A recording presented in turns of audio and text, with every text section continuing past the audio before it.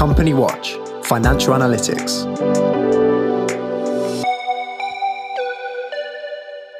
Hello and welcome to the Company Watch Coronavirus Podcast. I'm Jo Kettner, CEO of Company Watch, and I'm joined by Nick Hood, Financial and Commercial Risk Analyst, and my colleague Adam Stones, Data Scientist at Company Watch. Welcome, Nick, and welcome, Adam. Hello. Hi, Jo. We're recording today's episode at lunchtime on Friday, the 26th of March. This week, we are letting Nick and Adam unleash their not-so-inner geeky selves in terms of data. I think we've mentioned on the podcast before that the government's announced that they will publish details of who was claimed under the Coronavirus Job Retention Scheme, CJRS, or furlough as commonly known, from December 2020 until the scheme ends, which is now September 2021. So we've looked at the first chance of data a bit. It's quite difficult to work with, but I think even though there are perhaps limited conclusions you can draw, it's really worth looking at that in a bit more detail in the round with some jobs figures that we've had over the course of the week in terms of unemployment and so on. So we'll that's the meat of today's podcast. But we also did want to pick up on inflation figures that were out this week, and also some updates on administration and pre-pack and so on. So shall we start jumping into inflation, Nick? What are our headlines here? We certainly shall. Inflation numbers out for February. And rather against expectations, the headline inflation rate has dropped from 0.7% to 0.4%, which I suppose is good news, unless you're the Bank of England trying to get to your 2% target.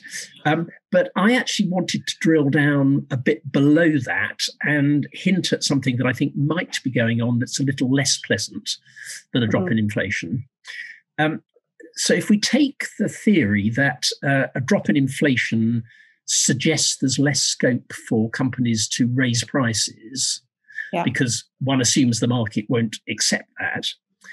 If you look more closely at the numbers, the input prices for fuel and materials going into the manufacturing sector of the economy rose by 2.6% in February. Gosh, okay. Now, whether that is Brexit or whether it is ongoing effects of the pandemic, nonetheless, they went up by 2.6%. I also then, being of a lateral mind, remembered that the employment numbers that were released earlier in the week mentioned that wage inflation was running at 3.9%. Now, there's a caveat here in terms of what that means, because we think that is to do with lower paid workers losing jobs and therefore being out of the figures rather than actually wages increasing in absolute terms. Is that right? Yes. I think that's the caveat. The answer is that nobody quite knows. Okay. Mm-hmm. But nonetheless, I think it's highly unlikely that... Significant though, isn't it? It is significant. It's highly unlikely that wages are dropping. Yeah. Mm-hmm. Unless you happen to be an Uber driver. Yeah. Or that's another day, maybe. Or a Deliveroo courier. One other caveat, dare I say it, is also just to bear in mind that, again, I don't want to hark back too much to the conversation we had on GDP, but this 0.4% inflation in February is comparing to February 2020, as was the 0.7% figure before it. I'm not sure about the other percentages that you made, whether they're annual comparisons or what the reference figure is. So, indeed, but I mean, my worry is that if prices are effectively stable and input prices are rising and labour rates may be rising or may not be rising, somebody somewhere in the supply chain is having their profits squeezed. Because if costs are rising and prices are fixed, somebody somewhere is paying. And my experience of many situation like this and many industries is that the pain will be being felt at the bottom of the supply chain. Further down the supply chain you go, the greater the power of the end user of the goods that are produced or the services produced. So that is a worry for me, and we'll see how that plays out over the next few months. And I guess we've also got to add in potential impacts with the situation in Suez, with the Ever Given the container ship blocking transit since the 24th, I think, of March. So we're kind of 3 or 4 days in, and it's weeks we're talking about. It could be days. Weeks, yes. I saw 6 weeks. Yeah, this is the situation where you dragged me back to my childhood, Joe, because you sent me a message about Suez, and it was like being back with Anthony Eden and the Suez crisis all over again. When I was a kid. So indeed, I mean, that is bound to have an impact on prices and trade in general. I mean, the numbers are mind-blowing, the amount of stuff that is stuck in the approaches either side of the Suez Canal. And we're already in terms of shipping costs, we're already in a position where I think since November, prices have tripled, and over the course of the year, they've quadrupled. So we're already at very high levels of costs, and this is only going to add more costs. Indeed. Also on that point, worth mentioning the sort of outlook for inflation going forward. So in the MPC, the Monetary Policy Committee summary and minutes from the 18th of March, they just talk about we should expect in the next few months inflation to go back up towards the target of 2%, reversing out as the early 2020 sharp decrease in oil. Remember, it went negative at some point. Actually, as that sort of gets reversed out, we should expect inflation in the round to return to more normal or their target figure of 2%. But after that, it's almost anybody's guess. And at the moment, looking forward in the medium term to 2022, 23, 24 election time, actually inflation could be 2% plus or minus 3% around that target. So, we face a spectrum of situations ranging from, rampant economic growth where inflation maybe isn't such a big issue towards, malignant inflation or indeed, anticipated deflation and the economic impact that can have. And it has quite serious consequences for the public finances as well. A quarter of the gilt stock is index linked. So any 1% increase in inflation corresponds with a £6 billion increase in debt servicing costs. Wow. That's about 1 penny on income tax, just to put that into context. And if the Bank of England are then forced to start putting up their interest rates, that's £10 billion. This is from an article I read in the Times this week, a £10 billion increase in debt servicing costs. So, the threat of inflation is very real. And I guess that's why so many people are talking about it. And the impact we talk about billions, it's kind of normal these days. But actually, when you look at what the proposed tax rises and the tax raises, as you say, this is a huge impact in terms of if we ever want to pay this back. Corporation tax hike in percentage terms from 18% to 25%, huge increase, 7 percentage points, 17 billion pounds raised, 2/3 of that wiped out in the last 6 weeks by increased costs of debt servicing, 12 billion due to market forces. So, it sounds like we're returning back to the sort of 2010 days where you heard so much about how we had to rationalize the public finances. Okay, right. I think time, as always, we're kind of running at the running behind with time. So let's move on to. Well, actually, should we quickly just say something on the administration side? So we've got some pre-pack administration news, haven't we, Nick? On yes, the pre-pack administration reforms were passed by Parliament this week without any amendments. So we have the situation where pre-packs have either got to be approved by creditors, which clearly is, in most pre-pack situations, cannot happen. It takes too long. Or they have to be approved by this so-called evaluator. And the insolvency profession, perhaps talking its own book, is highly critical because there is no requirement for any professional qualification. So almost anybody who can happen to get professional indemnity insurance, which is the one requirement, could be an evaluator. The thing that worries me about this is that the evaluator is going to be paid by the potential buyer. And it's a huge conflict of interest because, clearly, who would bite the hand that's about to feed them? And besides which, even if the evaluator was brave enough to say, no, I think the terminology in the Act is a case made or a case not made. So if a case not made, his decision is not binding on the administrator. They can find another, is that right? They can have as many... You can go evaluator shopping. you can. But anyway, so that has gone through, and we'll see how that works in practice. And the other thing, just to mention quickly, is that the last piece in the government support jigsaw, which is remade every 3 to 4 months. The winding up petition ban and the wrongful trading suspension were extended by BEIS to the end of June 2 days ago. That's right. So, yeah, I mean, we were expecting that again, but it's been confirmed. We've seen the Act of Parliament and everything. So, the statutory instrument, I guess, would have been.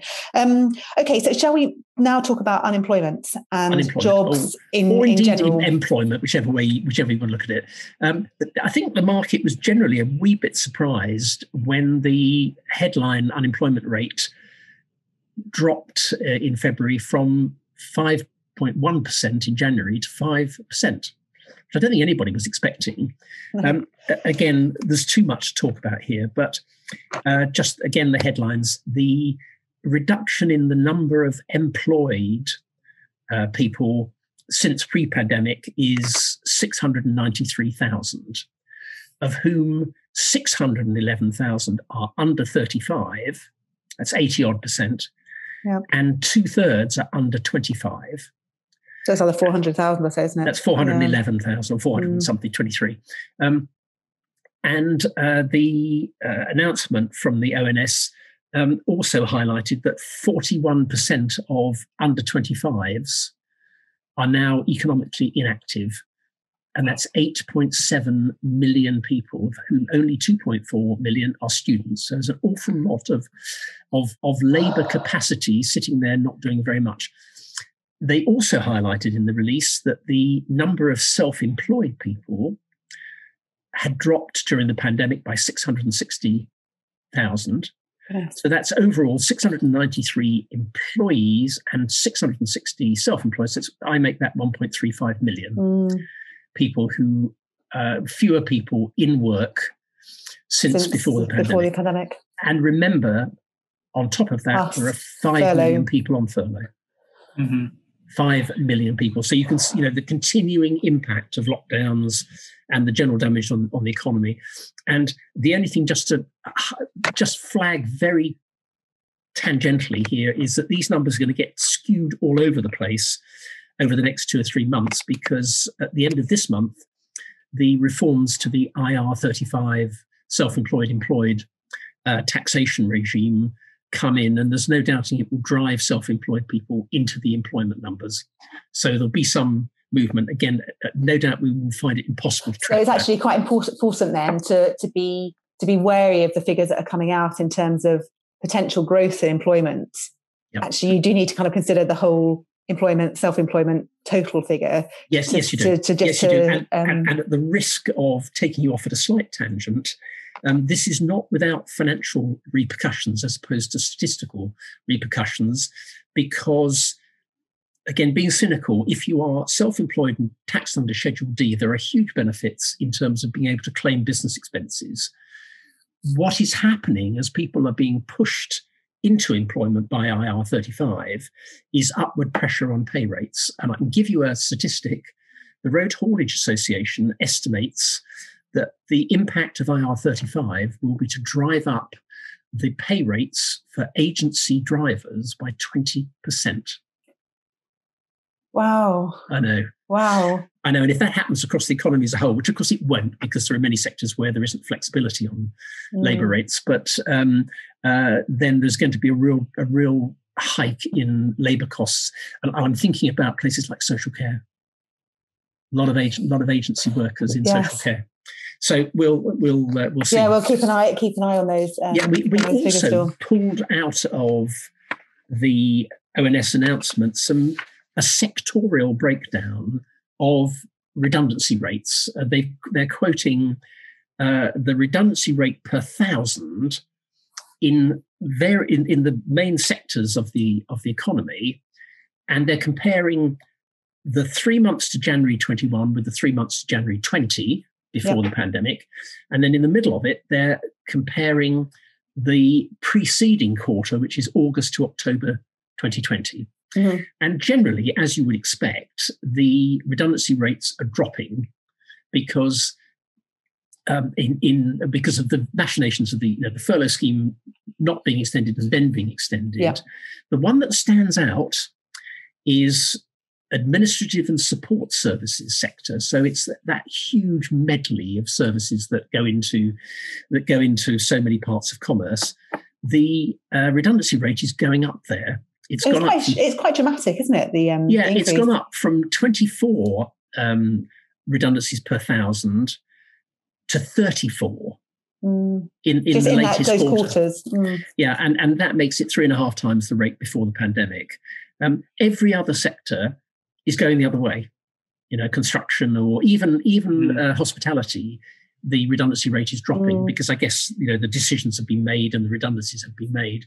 But I suppose what it reflects is that the administrative and support services sector is probably the most easily cut part of a desperate company's budget, cost savings. Yeah. Is when you've reduced everything else, because bear in mind marketing will be in there, for example. Right. The thing that no company in trouble should ever cut, but always does on there. So I thought that was worth worth mentioning. Yeah, indeed. What's really interesting is just you see the headline figure this week, 0.1 percentage point fall from January to February.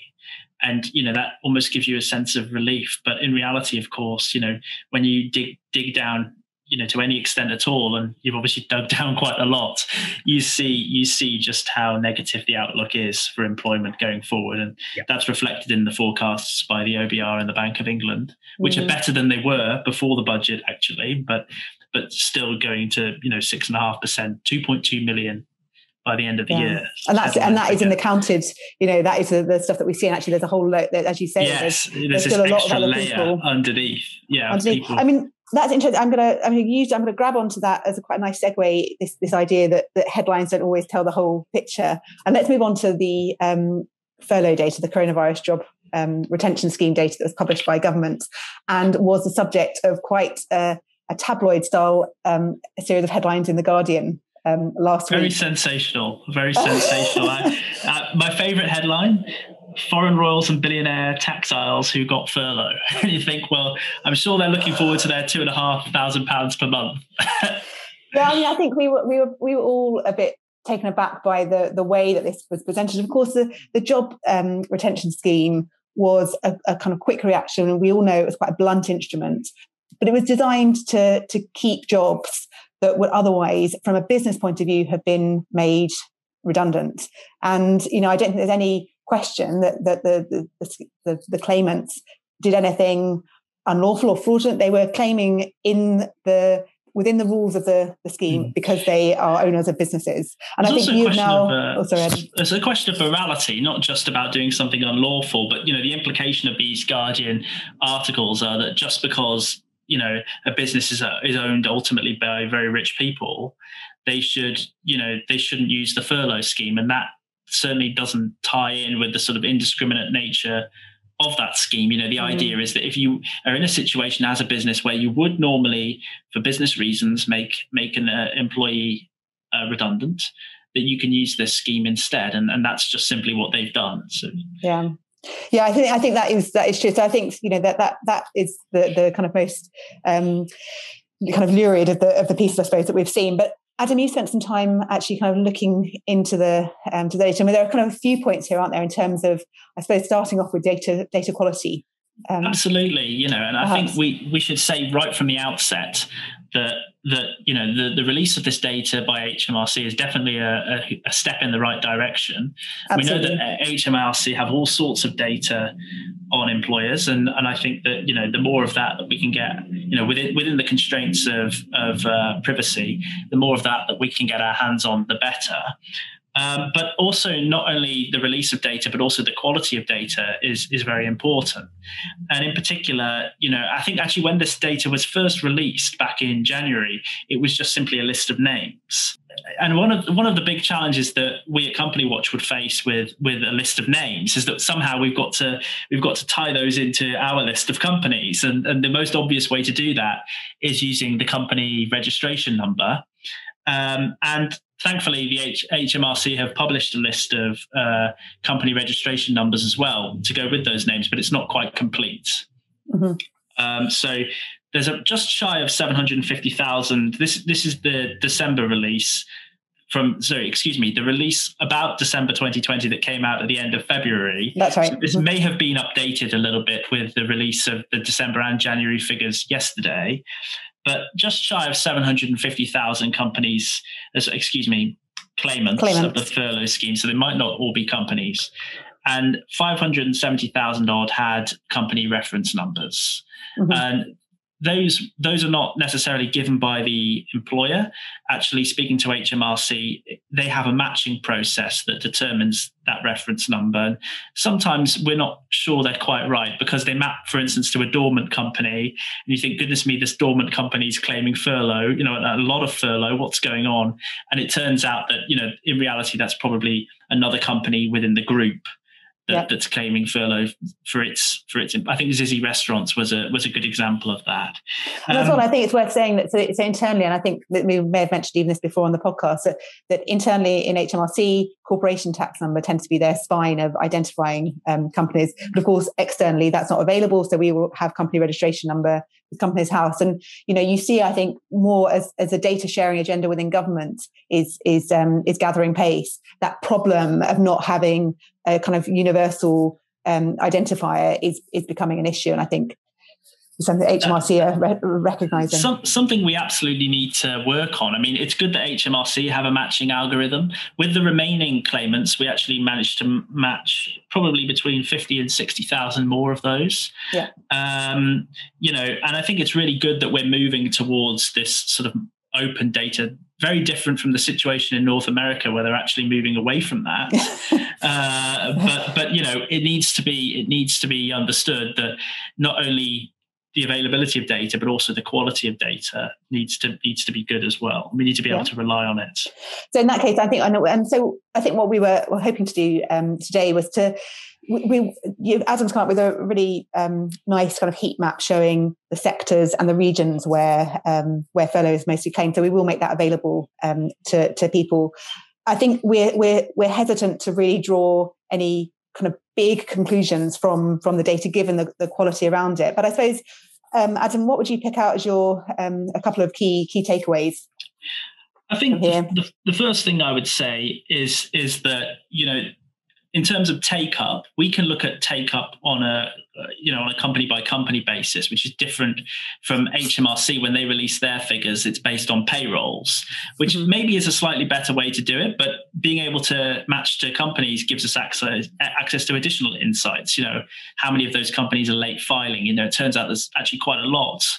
Thousands actually of companies that are filing late while claiming furlough. So they're not meeting their requirements elsewhere with the government, but they're still content to claim the furlough scheme. I think in terms of sectors, though, we're seeing a broadly similar picture to what HMRC put out. Hospitality and food being hit the most hard, or taking furlough up the most by a country mile, really. The next, our headline figure, looking at all companies, including dormant companies, so those caveats are in place, but 42% of all hospitality and food companies claiming furlough that we've been able to match. The next one is manufacturing at 26%. So that's a really dramatic gap between first and second. And Nick, I don't know if you've got anything to say about the regional figures.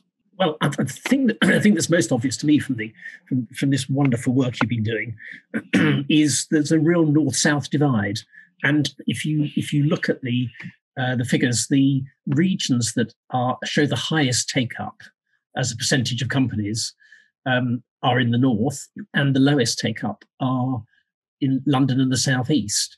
And Joe quite rightly, and so did you, Adam, pointed out that these numbers are in any case always going to be skewed, the geographical breakdown, by the fact that a lot of companies may operate elsewhere in the country but will have a head office in London.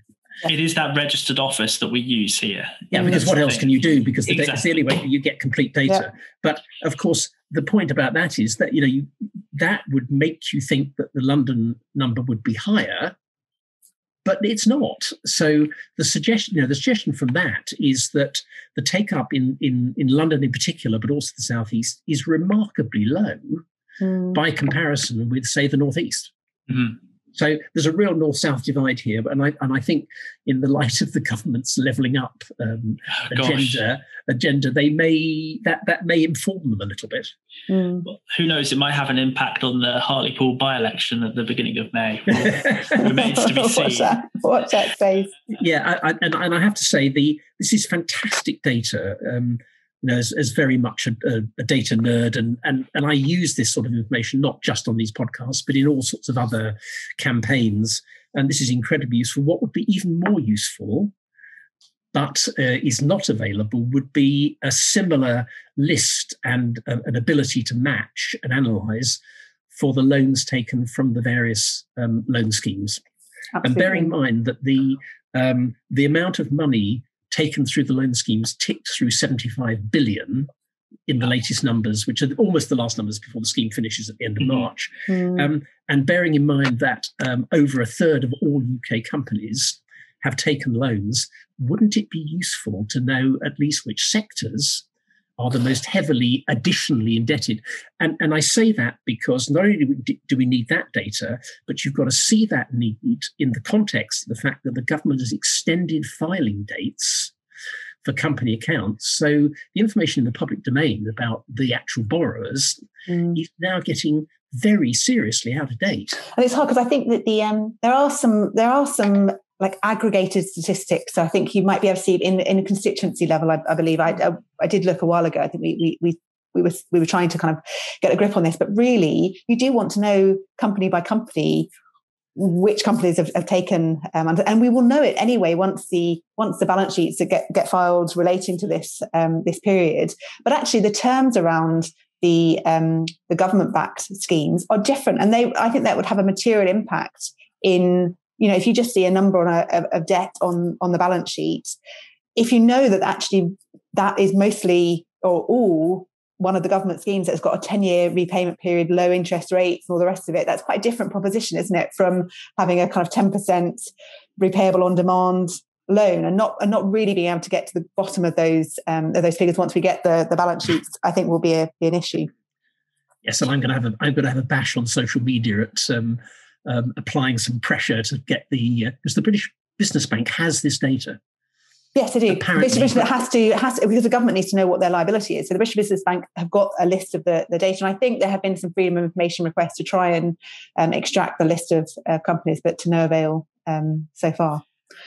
Well, worth just making that point that, we want access to this data, and it's not just so we can go and, victimize the companies that have had to use these schemes, but it's actually so that we can separate the companies that are worth lending to and are perhaps, facing a more difficult circumstances. And ultimately that will increase the amount of credit in the economy and push towards economic growth. So, it's for good motives, actually, that we want to see this, increase in transparency of data rather than a decrease when it comes to extending filing deadlines.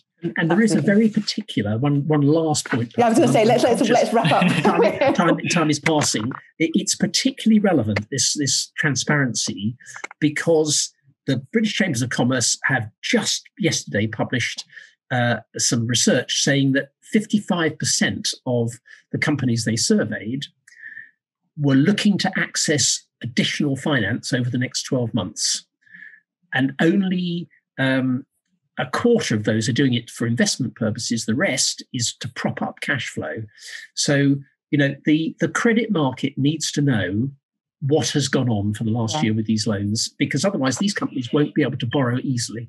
And as we're finding, as the insolvency rate starts to rise, which inevitably it will after June, the appetite for taking on risk will change quite considerably as people start really crystallising money that, I guess, we're already starting to realise that lots of rent won't be paid and so on. But as those losses crystallise, the appetite for extending credit will really reduce.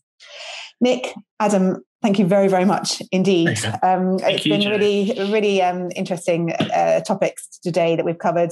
Thanks to everybody for listening. I guess we might have a break for Easter. We haven't really sorted out our recording schedule, so it'll be a surprise when we next drop into your podcast feeds. But thanks from all of us. Goodbye.